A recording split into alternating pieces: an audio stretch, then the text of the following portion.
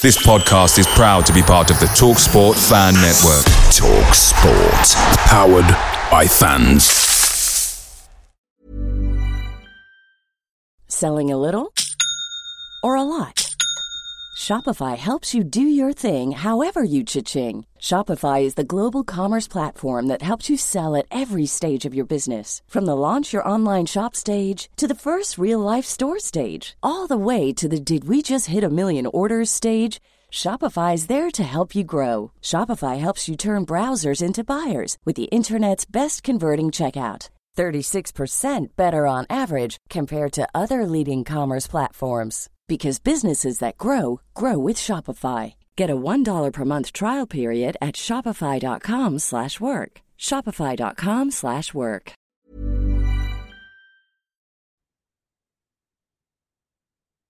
The TalkSport Fan Network is proudly supported by McDelivery, bringing you the food you love.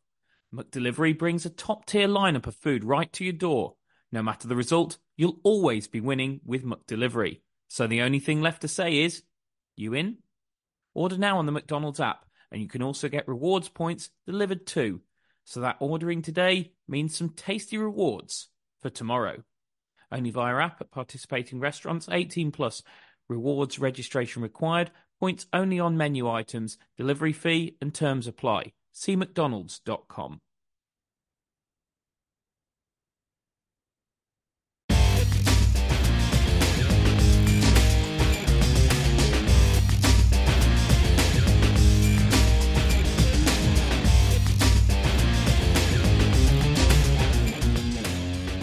Hello and welcome to Albion Analysis with me, Chris Hall, and him, Pete George. And we are a very happy duo today because Albion last night turned in probably their performance of the season, probably one of the best performances an Albion side has turned in for many a year, to be honest with you, to beat Leeds United 1-0 at the Hawthorns, and absolutely rocking Hawthorns as well, Pete. I mean, before we get into the actual game and analysing the performance, and obviously, like, the data is what we do on this podcast, but there was the tangible intangible, because it is tangible because, I mean, if you wanted to get a decibel meter onto it, you could measure it, but the level of noise, the level of atmosphere at the Hawthorns last night was, I would go as far as to say, I have not experienced an atmosphere that good at the Hawthorns for a non-playoff game.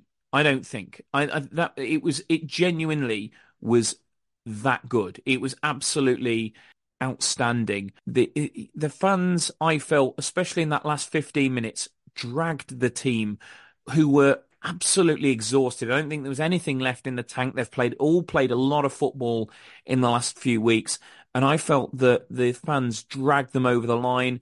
Corberan put a post out on his X account last night, pretty much acknowledging as much, that the supporters played a huge part in that victory, and that's the best atmosphere he's experienced in his time at the club. And he also went on to say that, you got us over the line. We needed that energy from you. You've just got to feel, if we could, I know it's not easy because not everything is Leeds United at home under the lights, but if you can recreate that atmosphere, game in, game out, because the Hawthorns, it can be a bit flat at times, especially when Albion are building up slowly from the back. The fans haven't always fully got on board with that, although I think most are coming round to it now and understanding the reasons why we do it. But if we can have that atmosphere, or at least even 60-70% of that atmosphere for the rest of this season, I think it's going to be worth an extra few points. I think it was the difference between 1 point and 3 last night, because I think it would have been very easy for any player to have made a tired mistake, for fatigue to have got the better of them last night. And I think the fans energised them and got them over the line. And I think that's been acknowledged in a number of the post-match interviews that the players and management have done. And I just feel like we as supporters need to recognise what a massive, massive part we can play in our season. I genuinely think we earned 2 more points last night by being an unbelievable supporter group. And I think if we can do that more throughout the season, I think we will finish the season with more points than we will finish with if the Hawthorns goes back to being a little bit flat and a little bit quiet. What do you think? Absolutely. Firstly, the performance on the pitch for the players was terrific, and so was the support of the fans, especially for the last, I don't know, 15, 20 minutes of the game when it's backs to the walls kind of stuff, and we were just defending our own box. It felt like the noise levels of the fans and the support they were showing really dragged the players over the line. And I think Grady said it in his interview after the game as well, that it made a huge difference, and it really kind of pushed the players on to keep hold of those 3 points and not drop to just 1 point or even no points. I think the fans were massive in that game, and for the rest of the season can be as well. Absolutely. I mean, to be honest, there was so much, everything. It was like the perfect storm last night, wasn't it? It was like the fans were amazing, the players were amazing. It all came together. The only complaint I have, Pete, is can the club fix the clock on the stands, because there's no way that second half was 45 minutes long. It felt like 2 blooming hours. Yeah, especially the last 10 minutes, like I said before, is when we were basically just defending our own box. I kept checking the time because I was watching at home, and yeah, every minute seemed to take about 5 minutes to pass. But the players held on, and we got there. So, and without too much doubt, I'd say as well. Obviously, I was very nervous watching it, but under previous managers, I think I would just be waiting for the opposition to break the defence and get the goal. But last night, despite being nervous, I felt fairly confident that we're just extremely well drilled defensively and couldn't hold out and see games out. And it's a really nice feeling to not have that almost expectation that we're going to concede. We'll come to the bigger picture on that in a minute, Pete, because obviously there's a bigger picture in terms of how we are after scoring the first goal under Corberán and how good we are defensively. And there's also the bigger picture in terms of how individuals performed to get us that result. But you're absolutely right. And I want to build upon what you've just said there, because I thought, and I've normally generally got quite a lot of respect for the opposition managers who come to the Hawthorns, because I think after games, okay, managers can be a little bit spiky sometimes, but generally, I think most of the managers I've heard in the post-match have generally given a reasonably fair assessment of the game. I thought Daniel Farke talked absolute garbage after the game last night. He came out with some utter rubbish. First of all, he's banged on about a penalty that they should have had on Nonto. I wanted to see what the Leeds United highlights made of that. So I didn't watch normally on YouTube before we do this pod. I obviously rewatch the highlights of the game because I only get one look at it in the stadium in the Birmingham Road end. So I want to have a look at it from multiple angles and everything like that before we start the pod. And I thought, and normally I watch the highlights on the WBA channel. Today I thought I'm not going to do that because if there's a penalty incident, we won't put it in. I'm going to watch the highlights on the Leeds channel. Well, if that's such a good penalty shout, Daniel, why hasn't your own highlights package put it in? Because it's not in there. It's not in there. So first of all, I'm openly dismissing that out of hand. Also, he banged on about, he made a comment in the written press conference about Carl Darlow could have hung his shirt up in the second half. I mean, basically suggesting that it was defence against attack. Well, let me put it this way, Daniel. If that's true, why is it that Alex Palmer had 0 shots on target to save in that second half, and Carl Darlow was the one who actually had to make a save from Adam Reach? Over the course of the game, Albion created 1.36 XG. Leeds created 0.96 XG. That's only the 4th time this season that Leeds have created less than 1 XG in a game. Birmingham, Southampton and Sunderland were the other games. Just for clarity, that's Birmingham in the John Eustace era, not the Wayne Rooney era. So we're in pretty good company there because Blues were a pretty rock solid team under Eustace, and obviously Southampton and Sunderland certainly at times have both had good seasons. So only four times this season, including last night, have Leeds had under 1 XG. So we won the XG battle. We also had more shots on target, 3-1. And we dominated that first half. 1.19 XG to 0.53 XG, 9 shots to 7, 2 big chances to 0. I mean, first of all, I don't really know what Daniel Farke expects a team that's 1-0 up at half-time to come and do in the second half. Why on earth we would risk what we've got and go and chase the game when there's no reason for us to do so whatsoever.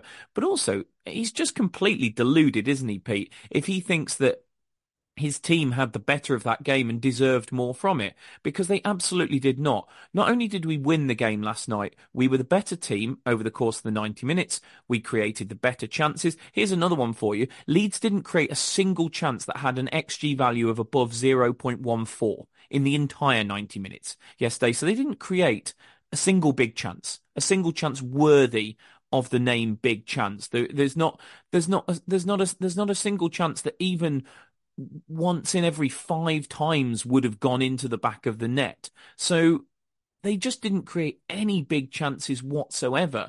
And we did. We created a couple of big chances, largely from set plays, but also Jed Wallace's delivery from the right-hand side, which once again was absolutely tremendous, which is where the goal obviously comes from. And we obviously had one on the break where Adam Reach just can't get quite enough on the lob over Carl Darlow to put it past him. We were the better side. We thoroughly deserved our win. And let's not have it that this was some sort of Albion grabbed a goal with their only shot in the game and then were extremely lucky after that. That's absolute rubbish. Whatever narrative, and I imagine that there's an element where Farke is probably a little bit panicking for his job a bit because they've had a bad run over Christmas. They're now miles behind Leicester, Ipswich and Southampton. We're only 3 points behind them, so they're looking more like, should we worry about our playoff place rather than should we worry about chasing down the top 2? And I imagine he's deflecting a lot because the bottom line is his team were beat and they were beat by the better side. Yeah, we were definitely the better side on the night. Obviously, it was two different games for each team because once we got the goal, we were happy to sit in and defend our box and keep our defensive shape. We weren't too bothered about trying to attack. I think if there was a moment to, then obviously we would. And, like we broke away for Reach's chance, but we weren't going to commit tons and tons of men forward when it was unnecessary and in a situation where you risk not being able to get those men back because despite defending our own box really well, we still pressed at times and you'd find the fullbacks even pushing right up to the final third even when we didn't have the ball just to try and pin them in their corners at times.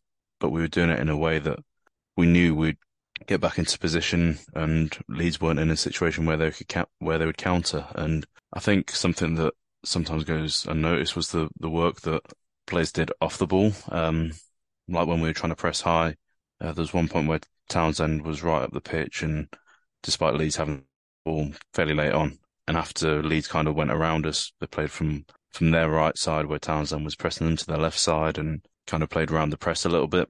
As soon as that happened, you see John Swift, who was a little bit deeper than Townsend whilst we were pressing. He sprinted right straight away back into the left back position to cover that wing whilst Townsend got back. So I think just the teamwork and the willingness to cover for your teammates, and it's the understanding as well, isn't it, Pete? It's understanding what's needed in any given moment. I've noticed this a lot that players cover play. Well, the one that I absolutely love, which has been so noticeable to me over the last few weeks, is when Kipre is normally the one who goes out to win the first contact, whether it's on the ground or with a header. And as soon as he does that, Bartley sweeps in behind him just to give him that shield that if he doesn't win the challenge, that there's a man behind him. And we do that so much, whether it's a fullback going and a midfielder dropping in or whatever. We're a real team, but the level of understanding Corberan has got into these players is unbelievable, isn't it? Yeah, and it's positional understanding rather than just knowing which positions on the pitch need to be covered, rather than just knowing that you're a left back, so you cover the left back position. John Swift knew that Townsend had pushed up high to help press, and that once Leeds had gone round us and our left back position is going to be a bit open because Townsend's so high up the pitch. He'd already put in a lot of yards in the first 60, 70 minutes before that had happened. And to be fair to Townsend, he's not the quickest. So Swift dropped in, didn't allow Leeds to exploit that weakness for those couple of seconds, and and then moved out of position and back into his central mid position when, well, he might have been playing striker at that point even, but moved back into his position once Townsend had made the recovery run. So it's just a sense of understanding where you need to be on the pitch, and even in the build up to the goal as well. We had 2 or 3 players outside of their traditional positions, the kind of positions you'd see when Sky Sports do the graphic of the lineup. I think Malumbi was essentially playing as a right back. Furlong had made a run inside, playing like an attacking midfielder, and those 2 things opened up the game for Jed Wallace, who Yukuşlu then slotted through. So understanding that you can rotate, and as long as we've got the right positions filled in, it doesn't matter too much who's actually filling those positions. You've mentioned it there, Pete, so let's talk about the goal. I mean, there's a few things that I want to highlight on it. First of all, you said it on the last pod. Why doesn't Jed play on the right all the time? I mean, he played on the right again last night. He was absolutely tremendous. We'll come to his numbers more broadly in a second, but let's just talk about the goal. I have to say the interception from Connor Townsend, which leads the goal. You need to watch the clip that Albion have put on their socials rather than the highlights. The highlights starts from the point where the ball goes into Yukuşlu. But if you go back a little bit further, Townsend makes a brilliant interception to win the ball back after having been dispossessed himself. I'm not going to hide from that fact. He was dispossessed, but he goes and he gets back into position. He wins the interception. We recycle the ball. It goes into Yukuşlu. Yukuşlu plays a wonderful threaded through ball. I have to say the defending from Leeds is criminal to give Jed Wallace that much space on that right-hand side. And then the ball in from Wallace is brilliant. The first effort from Diangana is well blocked. But I have to say, the commentary, for anybody who's watched the YouTube highlights, the commentator says something along the lines of, as the ball came back to Diangana, he couldn't miss. I'm sorry, you're talking garbage. That is not an easy chance. It's coming at him extremely quickly, but he controls it. It's not off a normal, viable part of his leg. It's almost like off his shin, but he controls it into the back of the net. You can see he knows what he's doing in that moment. I wouldn't have wanted anybody else in that position because I'm not sure there's many players with the technical ability to control that ball into the net at that moment in time as it comes at him so quickly. But the speed of thought from Diangana is fantastic. So I thought there was some brilliant elements to that goal, Pete. I thought the interception from Townsend is superb. I think the through ball from Yukuşlu is unbelievable. I think Wallace, those cutbacks have become such a threat over the last couple of games, as have the late runs into the box from midfield players, which against Norwich was largely swift, but last night it was Diangana arriving late into the box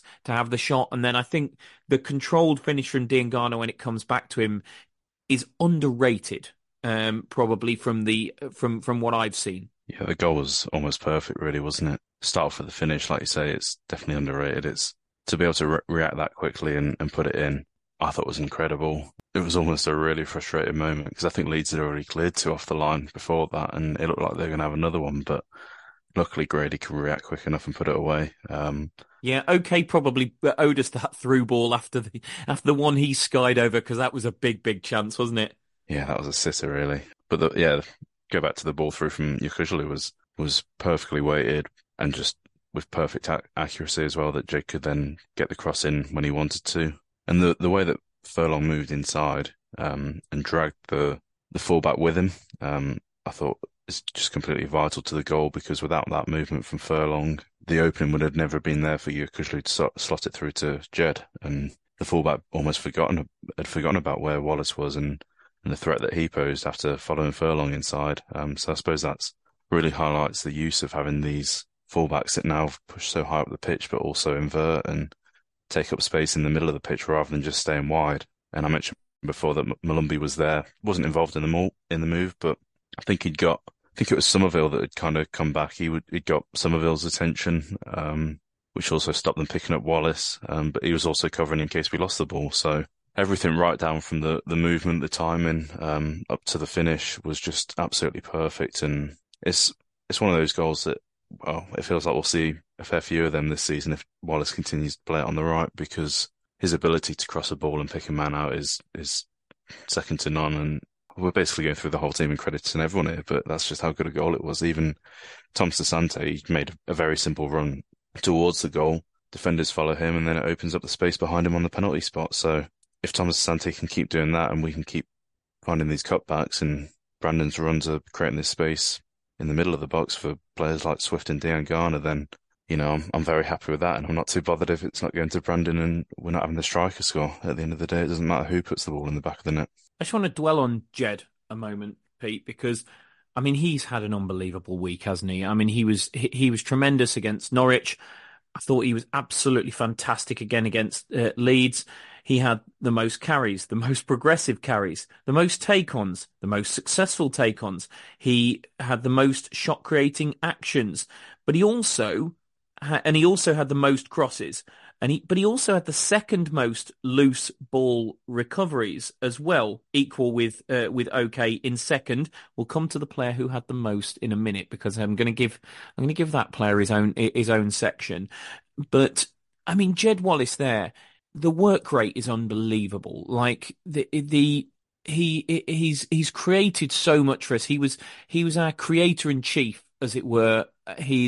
But also winning the ball back is absolutely massive for us. He's winning it back further up the field for us as well, which is absolutely huge.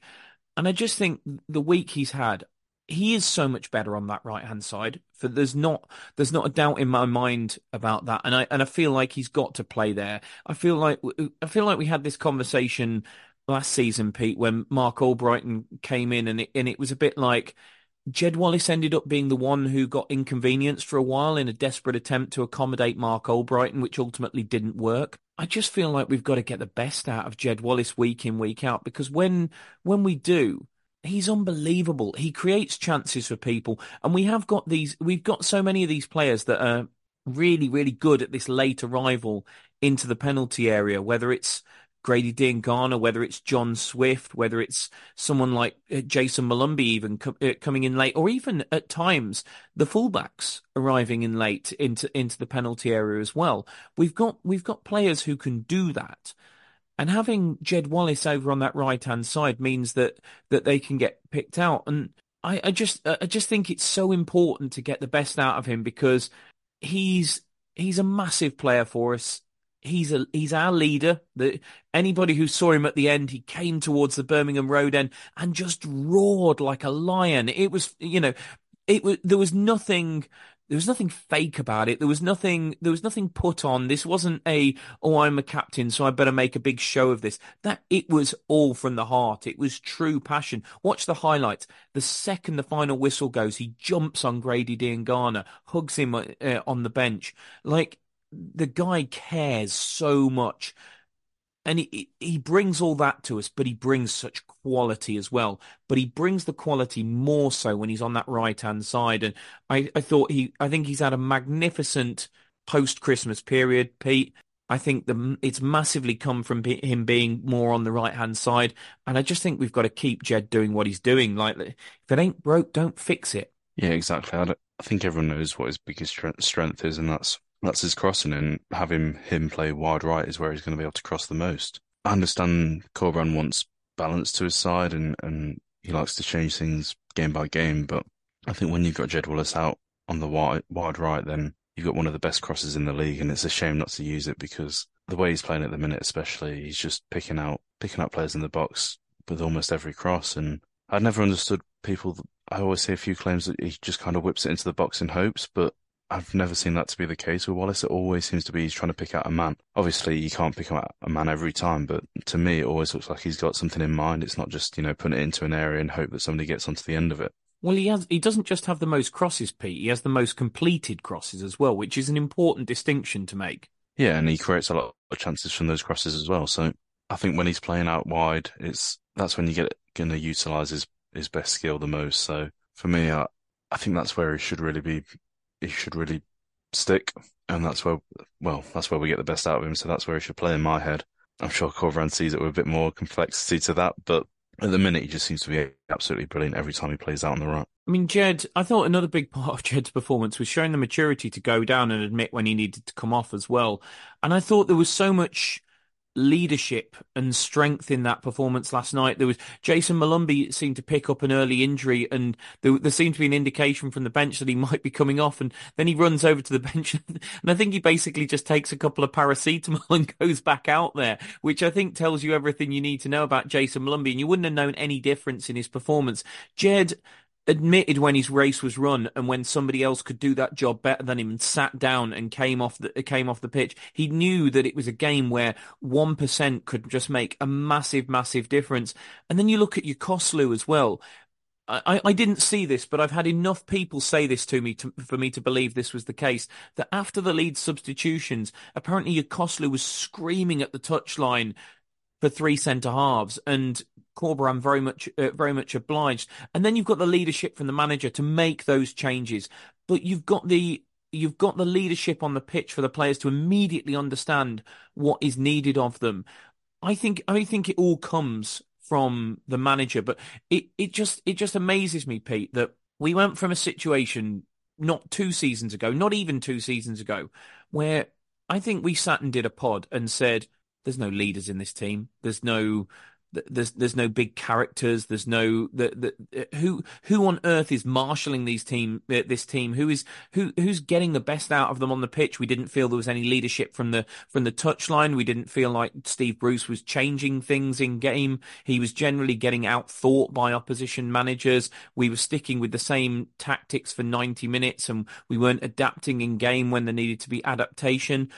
I mean, it couldn't be further from that now. We've got a manager in Corberan who works his socks off during the week and makes sure that the players don't just go into the game knowing what their game plan is, but also go into the game knowing what things they need to adapt in game to be successful. If the opposition do this, you do this, or this is how you play 1, 2, 3 different formations, all within the same game. It was seamless. When we slipped into three centre halves, it was seamless. There wasn't any confusion for anybody. Everybody knew exactly what their role was. You've got leaders on the pitch. You've got Jason Malumbi wanting to run through brick walls for the team. You've got Yokoslu barking instructions to the manager because he knows what the team needs on the pitch. You've got Jed Wallace putting his ego to one side and admitting, my race is run. And John Swift did the same on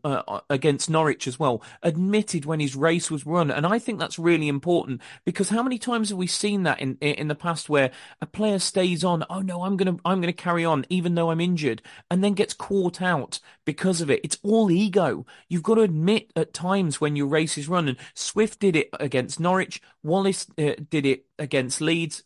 It's as important if you can stay on there like Malumbi did and nobody noticed any difference in your performance. Fine, no problem. But Wallace and Swift realised that their levels were going to dip in those games if they stayed on the pitch, so they asked to come off, and that's important as well.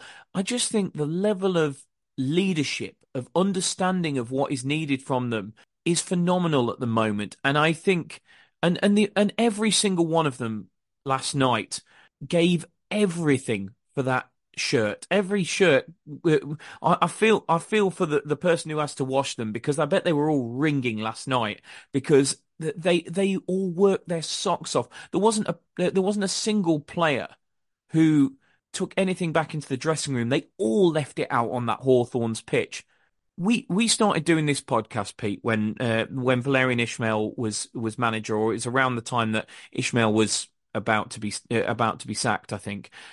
And we just complained time and time again for probably about the first 12 months of doing this podcast. Lack of leadership, lack of mentality, lack of passion, players not giving enough for the shirts. It all comes from Corberan at the end of the day, but he has just turned all of that on its head. And now we've got a team that embodies everything that I want them to embody. I don't know about you. And whether we finish 5th, 2nd, or 15th, God forbid, and I don't think we will, but at least this is a team that I can be proud of, regardless of what results they pick up between now and the end of the season, regardless of what position they finish in the league. I just feel like this is an Albion side that I can connect with, that I can believe in, and that I honestly believe when I pay for a ticket to go and watch these guys, that they are going to give me everything. And if they don't win, they don't win, and that doesn't matter. I think people are way too results focused in football nowadays. I just want to see a team go out there and give everything for the shirt. And if they do that and they lose, I'm not going to smash them. I'm not going to come on here, our platform, to talk about the Albion, and I'm not going to slaughter players who I feel like have given their all for the shirt. The only time that I've criticised them really in a heavy way all season was after Middlesbrough, when I didn't feel like they'd given their all for the shirt. But looking back on it now, there's potentially a bit of sort of exhaustion in there. But I'm so proud of this team, and I'm so delighted that we've got a team that to support, that I feel shows leadership, mentality, but it all comes from the manager, doesn't it? Yeah, it's definitely comes from the manager. You just have to watch Corberan on the touchline, barking orders and jumping around, and there's so much energy there, and I think that passes on to the players.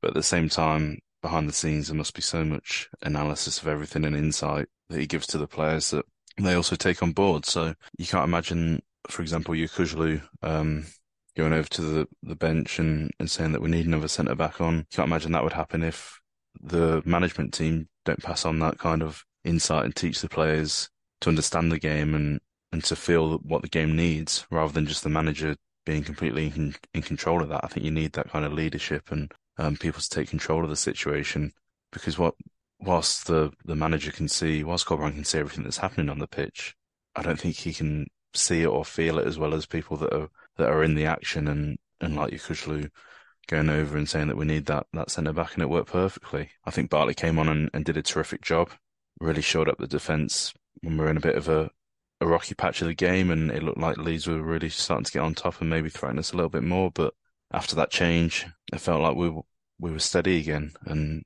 despite having Leeds coming at us for the next 20 minutes or so, we still didn't really look like we were even wobbling. So to have that independence and leadership to say that we need a change to your manager, I think is brilliant. And you mentioned Jed Wallace saying that he needed to come off as well. At the end of the game, the way he was moving, and luckily it didn't look like it was too big of an issue. Hopefully not, because obviously he's a key player. But I think he knew as well that he's a key player to everything we want to do, and there's no point risking a longer term injury when he knows that we've got players on the bench that are able to come on and do the job that he's doing, but to be fair, probably to a better extent after he picked up that injury. So it's really good to see players taking control of the situations and showing leadership on the pitch, whilst we've also clearly got a brilliant leader on the touchline as well.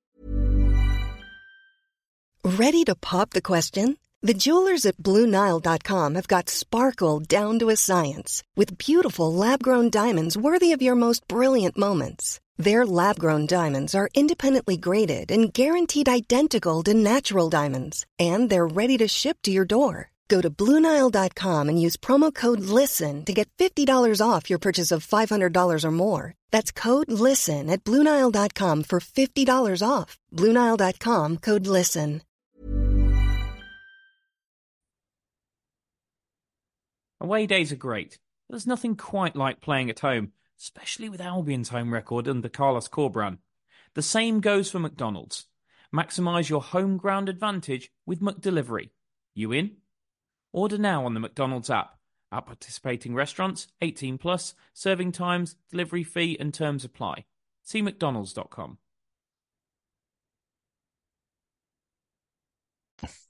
And being so ready for the game, Pete, because I just want to give a nod to Adam Reach. Those are the first minutes he's played post-injury. And for him to come onto the pitch and be as disciplined as he was, to contribute the way he did, he nearly got the second goal. Unfortunately, just didn't get quite enough meat on the shot. But I thought he gave us a threat going forward, but he dropped in brilliantly. I had a look after the game and I saw people on social media, the amount of them going, "Oh, why not Fellows? Why Reach? Why Reach?" I'm sorry, but you've got to appreciate who Tom Fellows is. He is a young, enthusiastic, direct player, and if we were chasing the game, absolutely you bring Tom Fellows on. But not in that situation. You bring on somebody who is experienced, who is disciplined, who can go out there and give us what we need. But for him to be able to go out there in the first minutes that he's been able to play in a competitive setting since a really nasty injury in pre-season that, has laid him out nearly until the new year, I just thought was phenomenal. And I know he gets a lot of stick, and I know he's not everybody's favorite player, but I think he deserves a mention because he didn't just come on and be out there. He came on and did exactly the job that was required of him. And I thought he was superb. And I'm just look, I could single out any one of them, and there's a couple more that I want to talk about before we finish today's pod. But the reason I'm singling Adam Reach out is because it just is not that easy to do that when you've been out as long as he has. We saw Swift come back from a much shorter injury the other week and look completely rusty. Look miles off it. We've seen players come back and take a few weeks to get back into the stride. And I thought for Adam Reach to come into a game after being laid out since August, to come back into the team straight into a game of that tempo and turn in that performance is well worthy of a mention for me. Yeah, he was brilliant, as was everyone that was stepped foot on the pitch for Albion. But obviously it's much more difficult when it is your first minutes back from such a long injury and you're coming into such a intense game when you're not going to see too much of the ball. You're not going to get the comfort of playing a few simple passes as soon as you step on the pitch and playing yourself into the game. You're going to be thrown straight into the deep end and have to keep alert, keep your defensive discipline. I imagine as a professional footballer, I imagine that's a lot more tiring and tasking than a game where you can keep possession for a little bit. You can play passes where you're not really under pressure.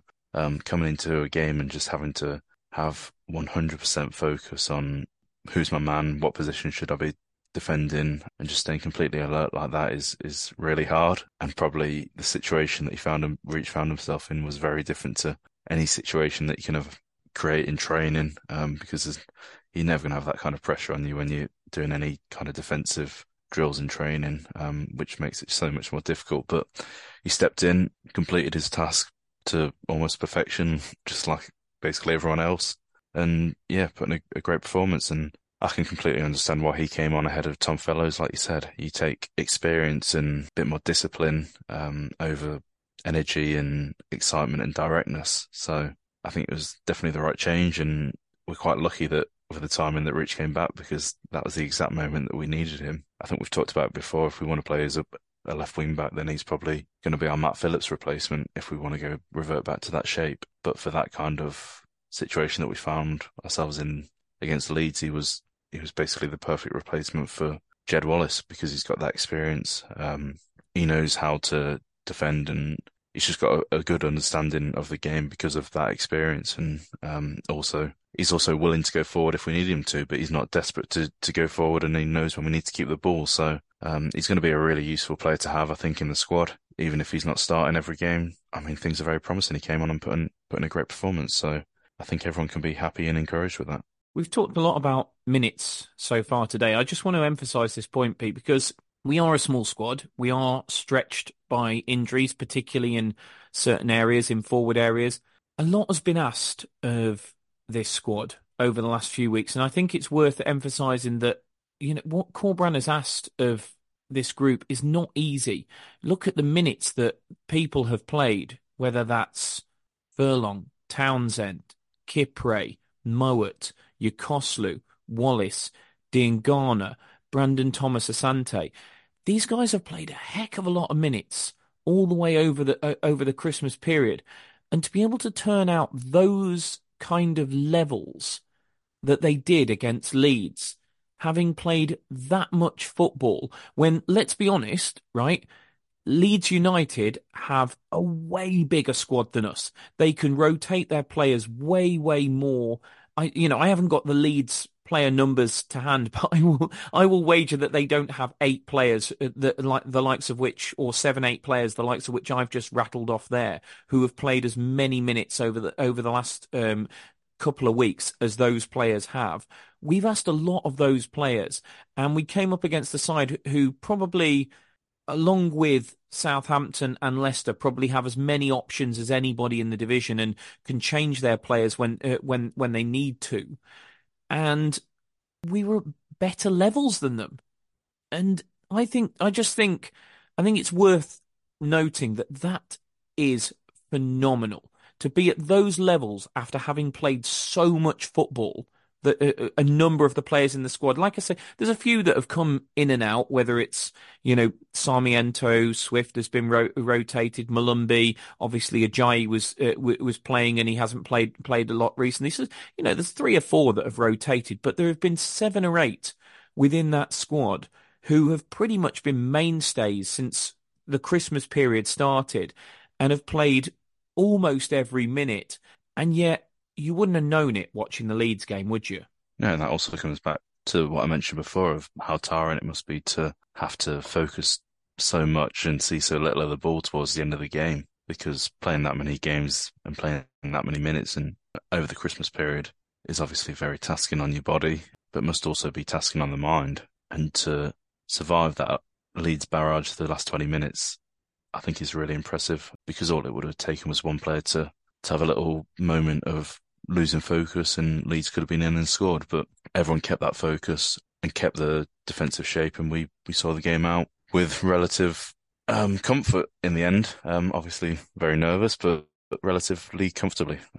So yeah, it's just really impressive the way that the players have put in that many minutes and are still playing with so much energy and so much focus when we need them to as well.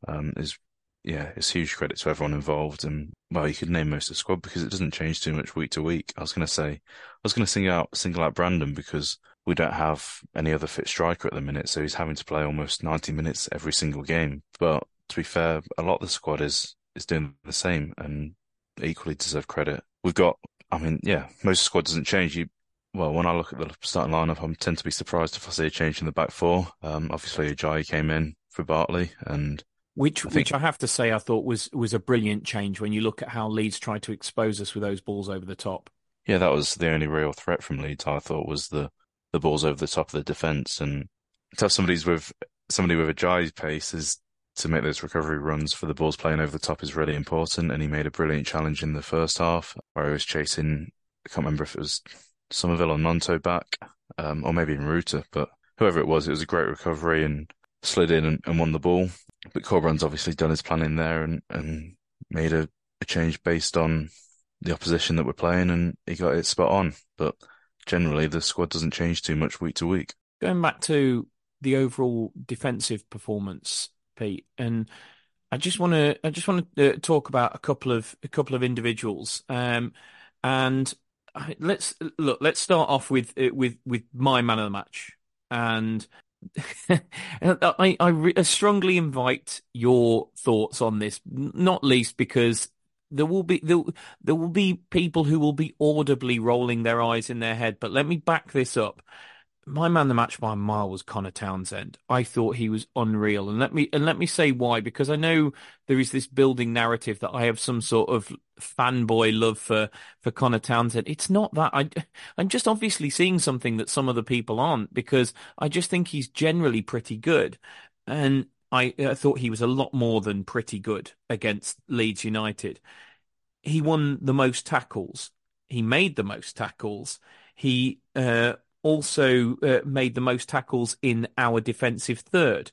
He also recovered 7 loose balls, which is the most of any player on the pitch. And he also made the second most progressive passes. So he's winning tackles. He's winning tackles in important areas. He's winning the ball back. And then he's playing it forward in a progressive fashion. I mean, what more do you want from a fullback than that? Not only that, but they ended up having to bring Nonto off because he was getting no change out of Connor Townsend. They bring Dan James on to replace him, and he still gets no change out of Townsend. He nullified 2 of the best wingers in the division. Let's be clear about this. Willie Nonto was a guy that Everton were prepared to pay a really hefty sum of money for in the summer. And in the end, Leeds just kind of put their foot down and said, no, he's not going. But there was Premier League clubs lining up to take Nonto. He's an Italian international. He is nobody's mug. And yet Connor Townsend absolutely back-pocketed him on the other night. And then they bring on Daniel James, who Manchester United signed for an awful lot of money. And again, Welsh international, absolutely no mug, caused us all sorts of problems when we went to their place earlier in the season. Unfortunately, in the pair of shorts that Connor Townsend was wearing, there was a pocket on each side. So he just went and took Dan James into the other pocket and went, there you go, son, I'll let you out later. He absolutely mugged off two of the best wingers in this division, and Leeds got nothing out of us on that side, and I thought he was phenomenal. Yeah, I mean, you just have to look at Leeds' squad, and they're stacked with Premier League quality players, especially in the attacking areas and the wide areas, and both fullbacks did brilliantly to stop them. You mentioned Willy Gnonto. He didn't create any kind of chances. He had an expected assists of 0. The number of progressive runs that he completed went down from his average this season being 4.48 per 90 to just 1 against Albion. And he had half the number of touches in the penalty area as he'd usually have. And this was in a game where Leeds were dominating possession. I know Leeds doing a lot of their games, but I think in the second half it was something like 80% possession to Leeds. So you'd expect the attacking players to have fairly good numbers. But Connor Townsend just did such a brilliant job. Gnonto was just not really much of an impact. Didn't have too much of an impact in the game. I think again the main threat that he posed was runs in behind when he started coming inside with his runs towards the goal, and that was kind of when he was passed on to the centre backs. But either way, the centre backs then dealt with him fine when those balls were played over the top. So I think Connor Townsend deserves massive credit. And so does Darnell Furlong on the other side, because he didn't have an easy job either with Somerville running at him. No, absolutely not. I mean, for me, Pete, Crescentio Somerville, as much as he's a cheat, that one where he lay down for ages and trying to get the game stopped, and then got up as soon as there was any suggestion the trainer might come on, was absolutely abhorrent to me. I feel like the officials should force the trainer on to a player if a player stays down that long, and make them go off for the 30 seconds, because clearly if they can hop back up the second the trainer has suggested, then they're faking it, basically, as far as I'm concerned. But for me, putting aside the moral issues I have with Crescentio Somerville, he's a phenomenal player. And again, for Darnell Furlong to have dealt with him the way he did. And actually, when you look at, whilst Crescentio Somerville actually completed quite a lot of dribbles, when you look at where he completed them, the majority were coming inside. I mean, these guys were actively, Gnonto, James and Somerville, they were actively trying to get away from our fullbacks, weren't they? Because they couldn't deal with them. Yeah, and again, you mentioned his dribbles, but Somerville's dribble success rate was 43% against Albion. His average for the season, 53%. So again, below average. His expected goals against Albion was 0.2 his average for the season, 0.41. So he was about half of what he'd usually produce. It was a similar story. And that 0.2, I would imagine, is predominantly a shot from 20 yards as well, which is the one that Palmer punched away in the first half. Yeah, and it's a similar story for his expected assists as well. His average for the season per 90 so far has been 0.34. Against Albion, it was 0.2. So we're looking at one of the very best wingers in the Championship, and his creative numbers and goal threat numbers are half of what he's averaged for the rest of the season, which is huge credit to it's the whole of the defence, but especially the man who he was, head-to-head with, which was Darnell Furlong. To keep him that quiet, he's done absolutely brilliantly, and I think he deserves huge credit for that, because there's not many fullbacks in the Championship that can have such a good game against, like I say, one of the best wingers in the Championship, and not only one of the best wingers, but some of the best attackers alongside him as well. It's not as if he's playing with players that he's having to carry. He's got Jorginho Rota that Leeds signed for 30-40 million or something last season, and Perot was 15 mil. Perot as well, one of the best strikers. Bamford, England international, coming off the bench. Yeah, you can just keep naming them. Well, it's ridiculous, isn't it, Pete? Because at some point in the game, we had to face Somerville, Nonto, James, Perot, Bamford, and Rutter, and yet they created 0.96 XG in a game, having thrown all of those weapons at us. Yeah, it was unbelievable the quality they had off the bench, and we've already spoken about it, but when Albion switched to the back five, it made such a huge difference because for the 25 minutes, I think, before Albion made their change to counteract Leeds' change, I think it was on the 69th minute, so 25 minutes before that, which was essentially the first 25 minutes of the second half, Albion's centre-backs didn't have any defensive actions in their own box. The only defensive actions there weren't even defensive actions. They were aerials in the opposition's box, so from corners or set pieces. But for the 25 minutes after Albion's change, we had 3 aerials attempted and 2 interceptions. So obviously Leeds were posing a much bigger threat and causing defenders having to deal with these things. But the change worked, and we dealt with Leeds' threat, and the centre backs did a brilliant job after that. So it's just, I think in any game, if we hold out like that, it's a brilliant job done, and the defence deserves huge credit. Well, the whole team. Corberan loves to say that it's not just the defenders aren't the only defenders; it's a team effort. But when you look at Leeds' squad and the starting lineup and the players they can bring off the bench, it just really increases the amount of credit and praise that the defence deserves. Yeah, and I mean, when they did get a shot away, it seemed like Cedric Kipre was in the way of absolutely everything, Pete. 7 blocks. And I mean, it just goes to show how this season we put our body on the line, and we just don't allow anything to get through. I mean, the only player that you could genuinely say in the whole game who, you'd struggle to give a really high rating to is Alex Palmer, just because he didn't have anything to do, which tells you everything that you need to know, really. I mean, he literally had to make one save, which was a 20-yard effort from Crescentio Somerville in the first half. He didn't have to do anything after that, really.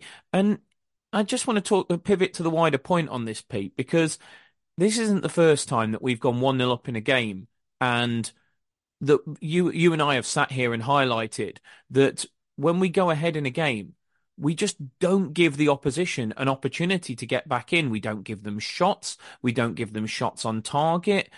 And I mean, even against Norwich, where we gave them one shot and Alex Palmer has to make a wonderful save. But it's so few and far between when we get ourselves into a leading position that we actually allow the opposition back in. We're so good at shutting games down. We must be the worst team in the entire championship to concede the first goal against. Yeah, we seem to be able to just shut games down as soon as we take a lead, especially at the Hawthorns. It's not, I mean, against Leeds, we just kind of shut up shop.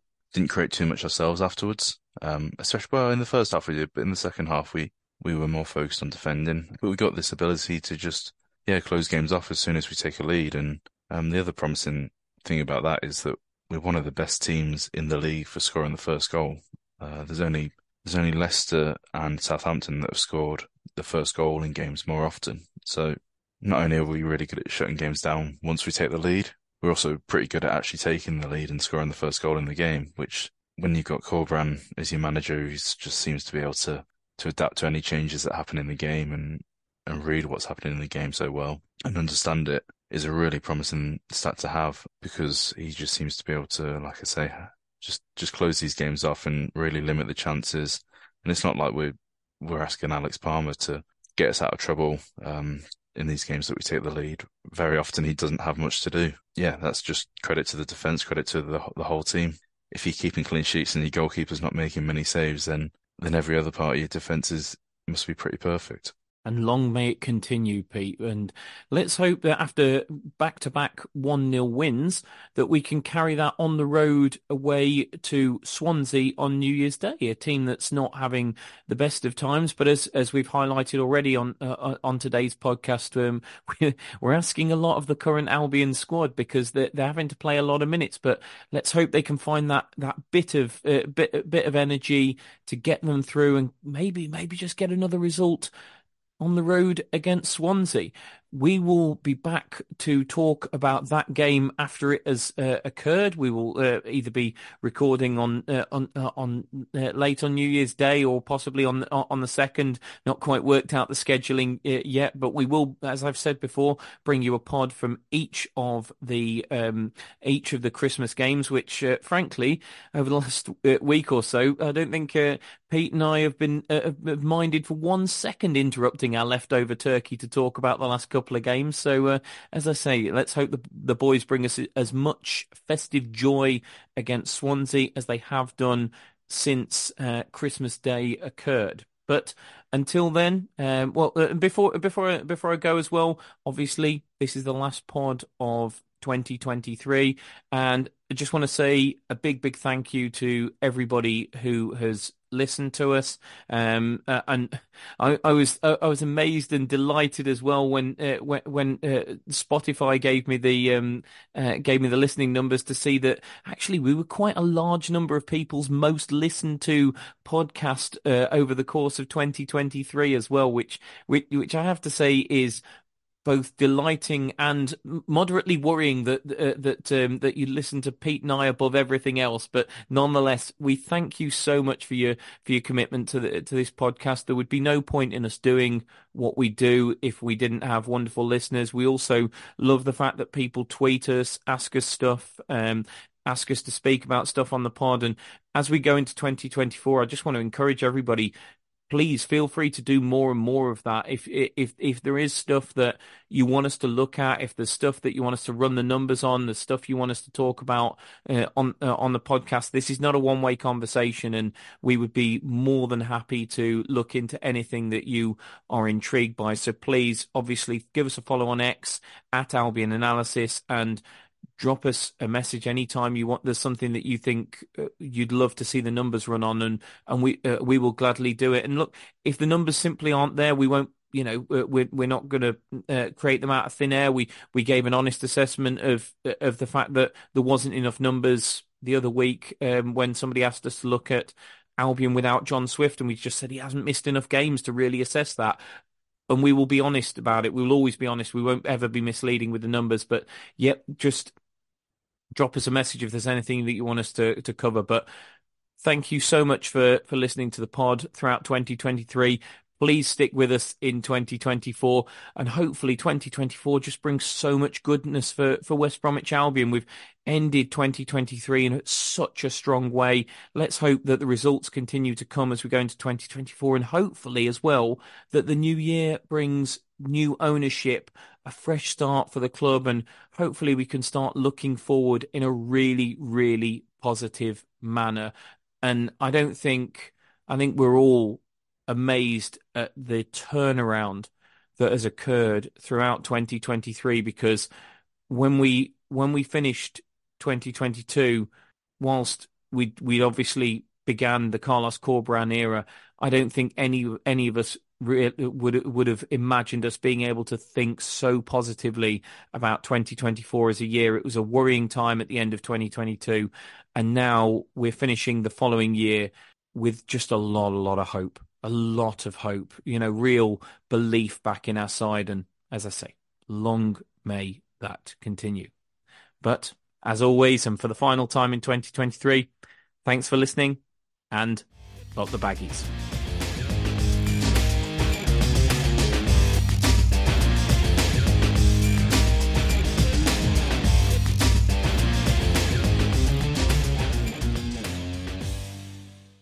Albion have certainly been sharing the goals around this season. They're well into double figures now for different championship goal scorers. So why not take a leaf out of their book and do some sharing of your own with a McNuggets share box?